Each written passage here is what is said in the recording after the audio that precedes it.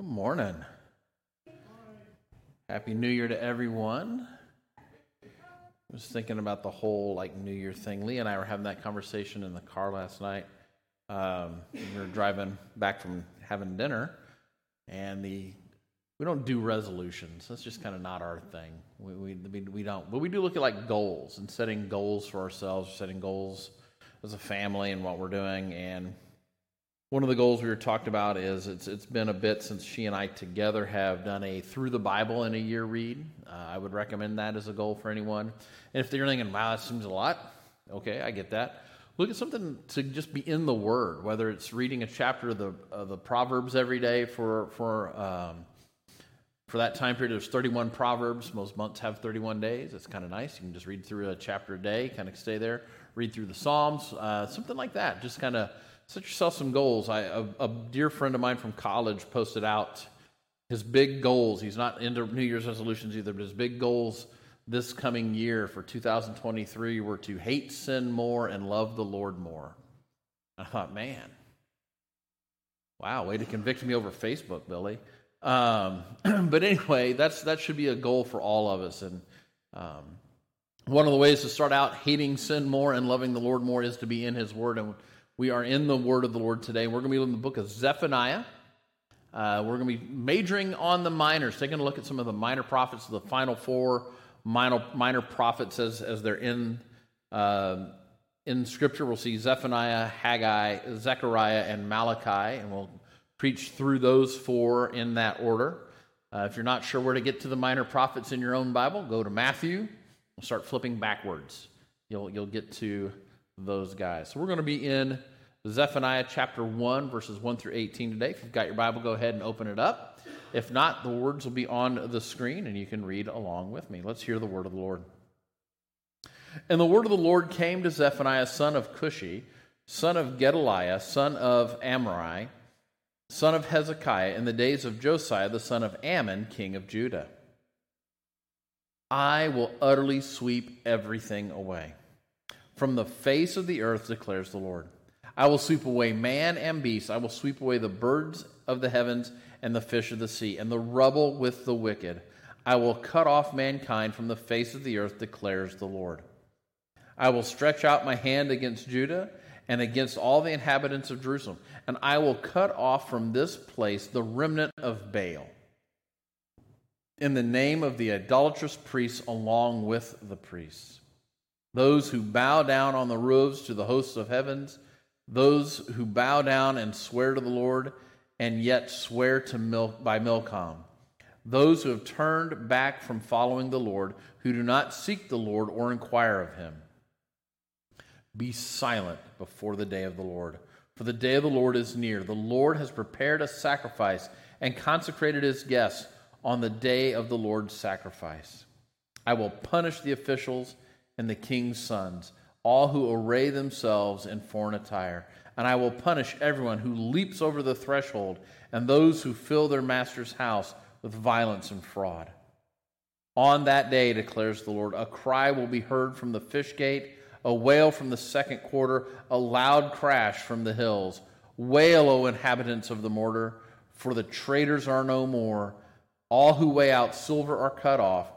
At the time I will search Jerusalem with lamps, and I will punish the men who are complacent, those who say in their hearts, the Lord will not do good, nor will He do ill.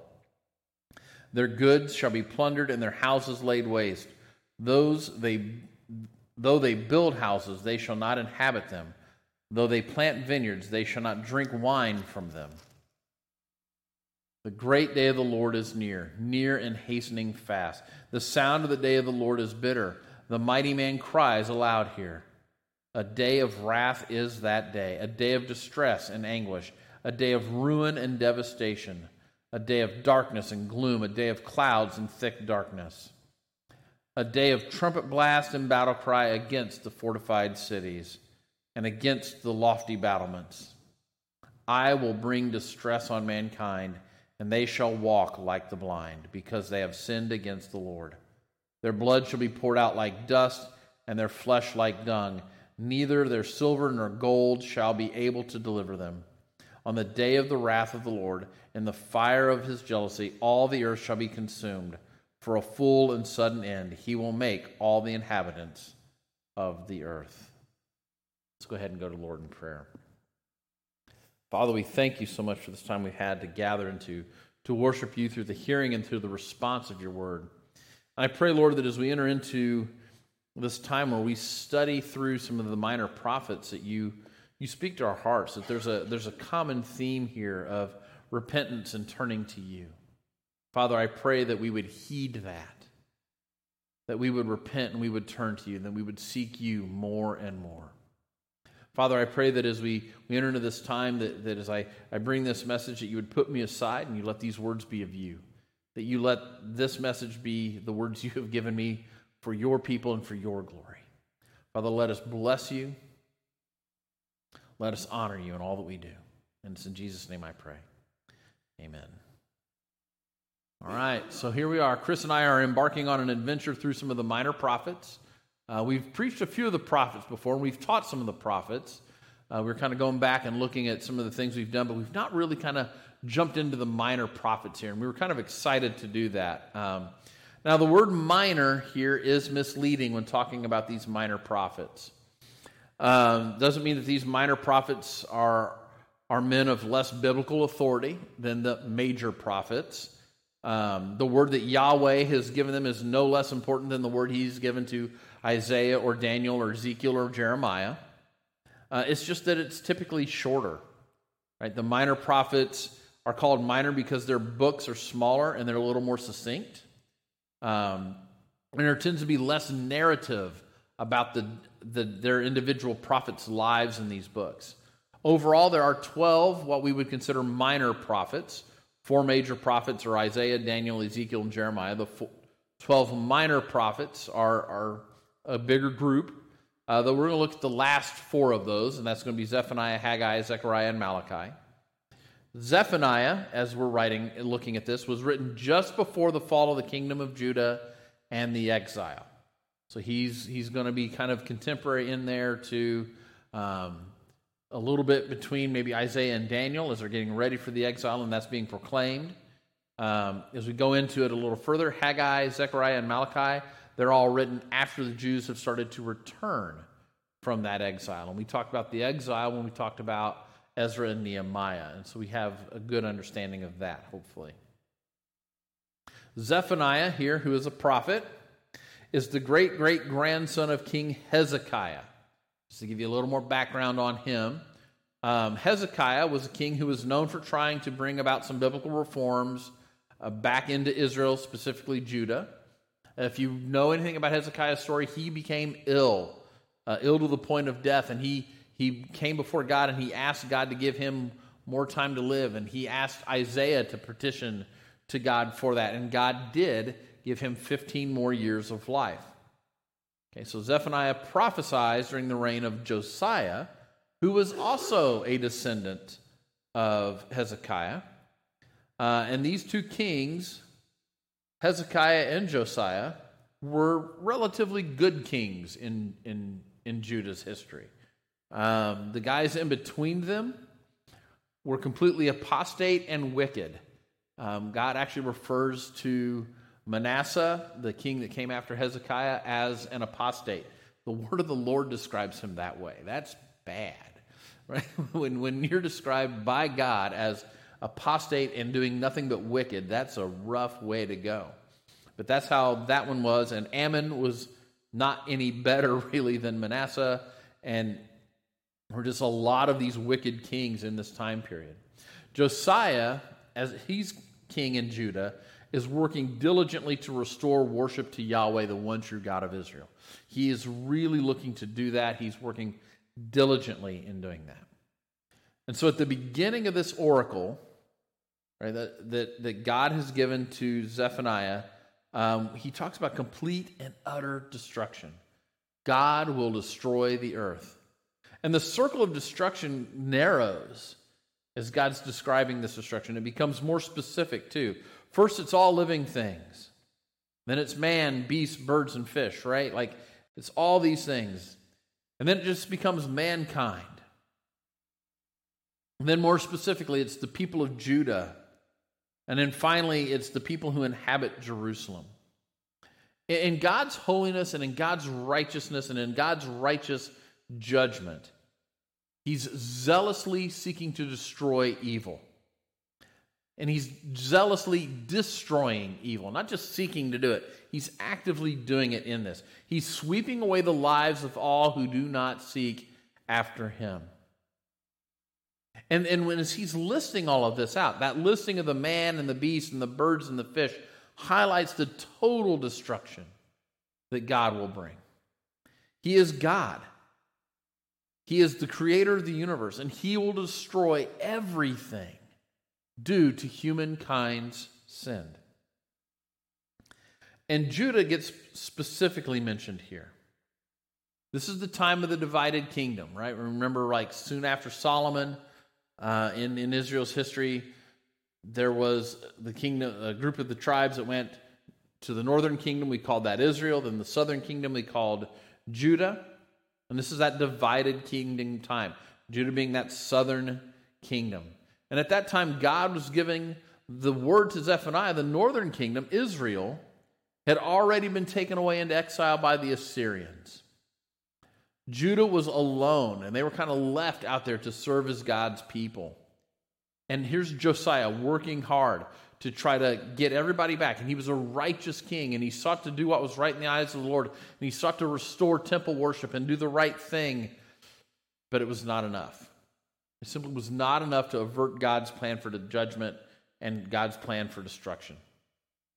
The officials and the people of Judah were persisting in evil. This is not a, oh, they did one bad thing situation. It was a persistence in evil.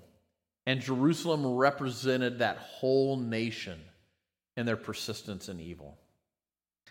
And Zephaniah specifically mentions two false gods that the people were worshiping.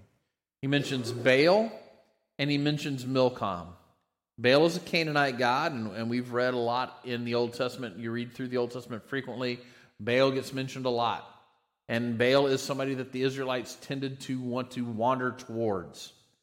And so they would do that. Milcom was an Ammonite god. Again, another people group that God said, don't associate with him. Don't associate with their gods. But he was somebody that the people had also turned to. False gods, idols. But then there's some references to some unnamed gods. Bowing down on the roofs to the hosts of heaven. This is a reference to the astral gods or star gods of the various groups of people that surrounded Judah. This is actually a faith that still kind of resonates and still exists today. Zoroastrianism, if you've ever heard of that, right? That's where your horoscopes come from. This is where this originated. These were people who worshipped these stars and these constellations, and they look towards that.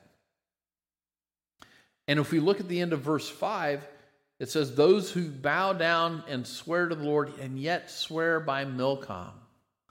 Well, what the people had done was not just abandon God, but then pervert their faith by bringing in these outside false gods, adding the practices of these false gods to their practice of worshiping Yahweh. This adding of other faiths to their first faith, to the true faith, to the worship of Yahweh, the one true God, it really is, though, a complete abandonment of the faith. We start adding things in that are anti-biblical or things that are not what God has called us to do, to worship Him. It is an abandonment of worshiping Him. The Lord sees them as having turned their back on Him completely.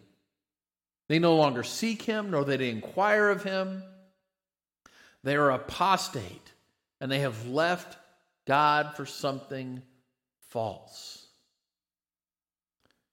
Church, be wary of this.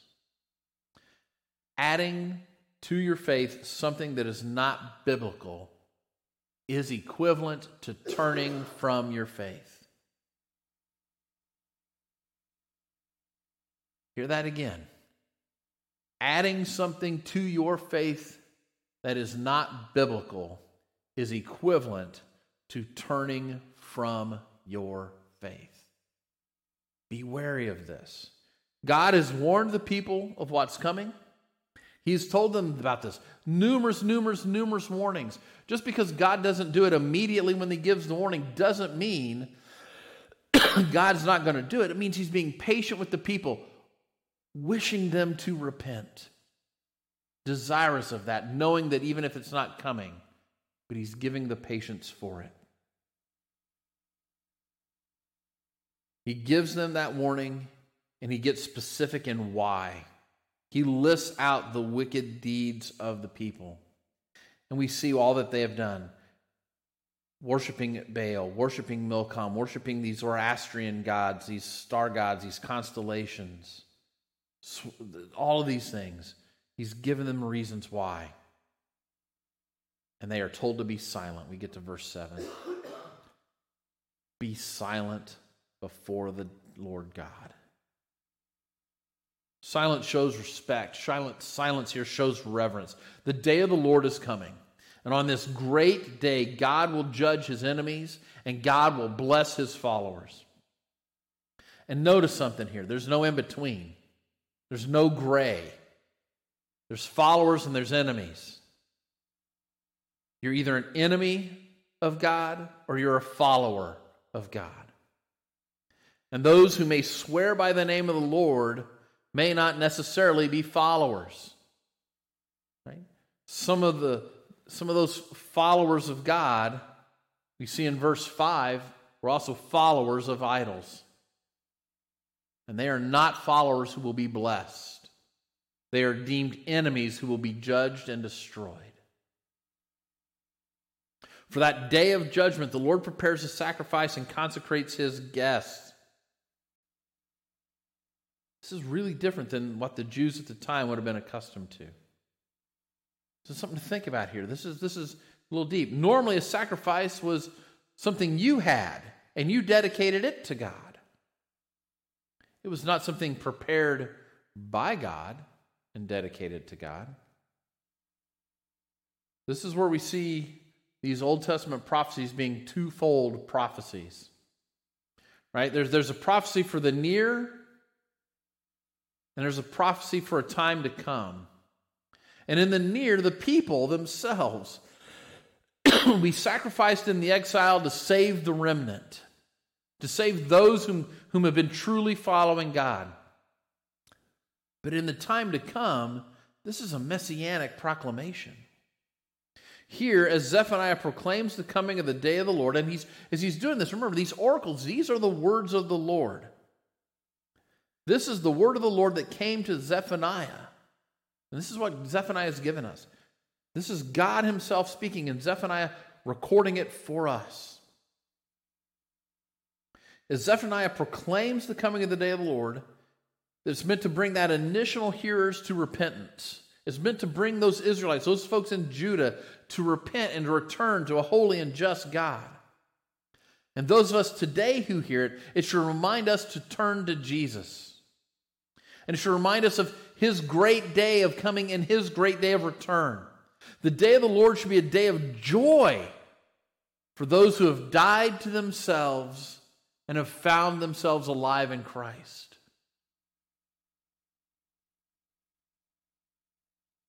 A day of joy for those of us who know Christ. We see our Lord coming in full and in fulfillment of all of his prophecies. The judgment that comes, though, comes to all. Right? The officials, it comes to the civic leaders, it comes to the influencers. Everyone will be judged for leading the people astray. Those who dabbled in the practices of other faiths, those who combined those dabblings with their walk with Yahweh and in their Yahweh worship will also be judged. All of these that have done these things, all of them have brought deceit. They brought shame. They brought fraud into the house of the Lord. And they've done it through false and pagan worship. Now just a quick recap of what's happening. The people were offering sacrifices to Baal and Milcom. They were adding worship practices from the Philistines and Zoroastrians in their daily lives, and they were claiming to worship Yahweh all the same. There's a $3 seminary term called synchronism or syncretism. I can never pronounce it quite right. But it's where you do just that. You take outside false influences, outside false ways of worship, outside practices that are beyond the Bible, and you combine them with what is described as biblical worship. And there's no room for that. God is seeing all of this, and he says, no, this will not stand. And the same is still true today. Taking bits and pieces of false faiths or worldly philosophies and adding them to your walk with Christ will not stand. This is a call for the people to repent and turn back to the God of their salvation. And it is the same call for Christians today.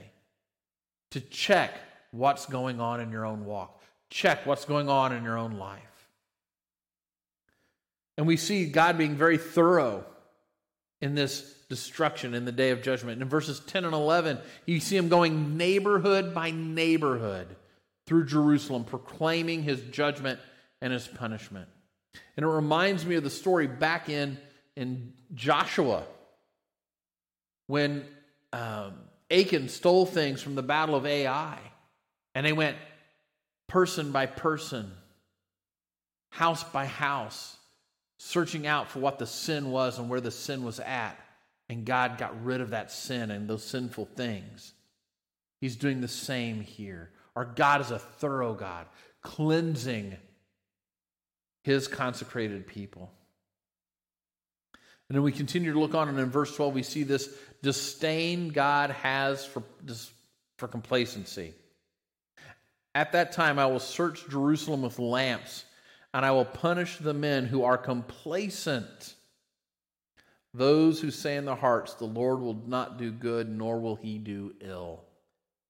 That term complacent here, the Hebrew word for that we translate complacent, has a different connotation to it than we're accustomed to. Those who, in the Hebrew, it's those who are thickening on their dregs. They're just, God is literally calling these complacent people the bottom of the barrel. It's referring to the dregs of the wine, all the gunk that settles at the bottom of the wine cask. And that's how God is describing these men in Jerusalem who are complacent. It's the junk that settles in the bottom of the wine cask during the fermentation process. See, these men that he's describing here are too lazy to even be bothered to try to save themselves. They make false assumptions about God. Since God has not yet judged them for their sins, he never will. That's so not true. God not judging them for their sins is, again, God showing patience. A holy judgment awaits them at any moment, and they are too lazy to see it or to do anything about it. And then saying that line, the Lord will not do good, nor will he do ill. Just so lazy and apathetic of the Judeans that they don't really deny God's existence. They just deny his working in the world. And they deny his power as he's working in the world. Our God is a God who is constantly active in the history of the world. From creation until now. It's not as if God just spoke the world into existence, set it and spent it in motion, and walked away. That's not who our God is. Knowing that God is active in the world and present in the world at times, this is a core tenet of what we believe is biblical theology. It's a central truth. And to deny this central truth is a disgrace and a dishonor to our God. And he will take away everything from those who disgrace him and dishonor him that way. Verse 14, there's another declaration of the coming of the day of the Lord and how near it is. This is a constant theme. As we go through the 3 short chapters of Zephaniah, you're going to see the coming of the day of the Lord is a constant reminder in there. And he's always reminding us how near it is. And it's a message that the people of Israel needed to hear. And it emphasizes the importance of quickly responding to God and quickly turning to Him. The day of the Lord is coming, and it is coming soon. This is what Zephaniah is preaching. He's preaching this because there's no time to waste. There's no time to waver between obedience and self-fulfillment and disobedience. And we hear this, the day of the Lord is coming, and it's coming soon. It should remind us of what Paul teaches us in 2 Corinthians chapter 6, verse 2, when he says, "For he says, in a favorable time I listened to you. In a day of salvation I have helped you. Behold, now is the favorable time. Behold, now is the day of salvation." Not only do we see that the day of the Lord is coming, we also see the day of the Lord is stunningly intense. As we're looking here in verses 15 through, a day of wrath, a day of distress, a day of ruin, a day of devastation, a day of darkness and gloom, clouds and thick darkness, trumpet blasts, battle cries, distress. Their blood shall be poured out like dust, their flesh like dung. Neither silver nor gold shall be able to deliver them. We see all of these descriptors. Warriors cry, trouble, distress, clouds of darkness, blood poured out like dust, their flesh like dung. This tells us that God's judgment will be swift. It's going to be soon. It's going to be complete. And the day of the Lord comes as His wrath is poured out because of the sin of the people. See, the destruction is coming is of their own doing. But there's a good news, right? The good news here is that there's a way out. Sin keeps people from God, yet at the same time, sin brings them face to face with God's judgment. Through repentance and obedience, that can be averted. See, proclamations of judgment in Scripture remind us that God is just and God is holy. They should compel us to remember the importance of walking faithfully before our holy and just God. We desire to know God's love, but we need to be reminded that His love does not diminish His justice. A truly loving God is also going to be just in His acts and His deeds. And that's where the application comes for us today. That there are proclamations of judgment in Scripture. They should compel us as individuals. They should compel us as a church body. They should compel us to look at our obedience to God. Are we being completely obedient? Are we seeking Him above all else? Are we bringing in things into our worship of Him, into our proclamation of Him, into our service of Him that are from outside biblical guardrails that He has put up? Are we being completely obedient? See, these proclamations of judgment should also compel us to repentance. As followers of Christ, we have repented, and Christ has forgiven us of our sins. But we live a lifestyle of repentance.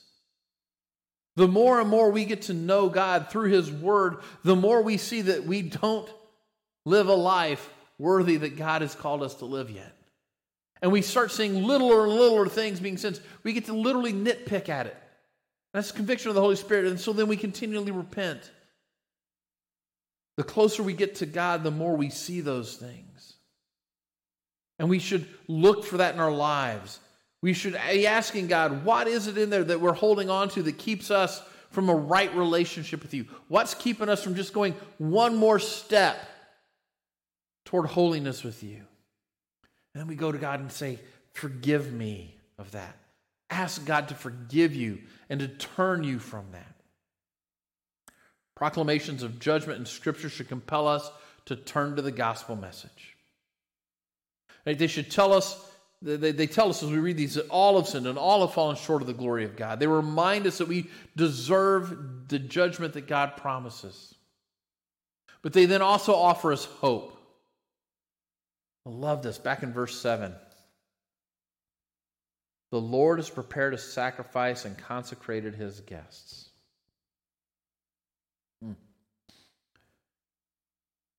The sacrifice the Lord has prepared for us. Ultimately, that sacrifice is Jesus Christ. It is Jesus whose willing sacrifice pays the price for our sin. It is Jesus' willing sacrifice, his death on the cross, that takes the wrath you and I deserve. It is his resurrection that gives us the power to overcome the sin that keeps us from God and keeps us from being under God's judgment. Respond to the gospel. Repent and call on the name of Jesus. And I know the room in the house is filled with those who claim Christ. I don't know where individuals are walking right now, what things that they've got, but all of us need to take some time to ask God, what's keeping me from walking closer and closer with you? And maybe you're listening online and you don't know Jesus. Maybe you're not yet a follower of Christ. I want to talk to you about that. I want to have that time where as we spend some time singing this last song, where we just maybe even take some time in prayer instead of singing and just respond to the gospel. We seek God and seek his repentance and seek repentance from him, for him. Let's go to him in prayer. Father, I thank you so much for the day you've given us. I thank you for this time we've had to be in your word today. I pray, Lord, that as we enter into this time of call to action, response, whatever we want to call it, what we do is we respond to the gospel. We respond to the fact that we know that Jesus Christ sacrificed himself willingly on our behalf. And he calls us to believe in him and to repent from our sins. Father, I pray for those of us who already know Jesus that we seek to live a life of repentance. We're always asking you to purge us of what keeps us from having a closer and closer relationship. Father, for those who've maybe never responded to the gospel, I pray that maybe today be that day. You would reach out to them. Your Spirit convict them, draw them close. Father, if there's someone who's feeling that, I pray that they would reach out to us as a church. Drop a line in the comments. Send us a message. We want to talk to them about a relationship with Jesus Christ. And it's in Jesus' precious and holy name I pray.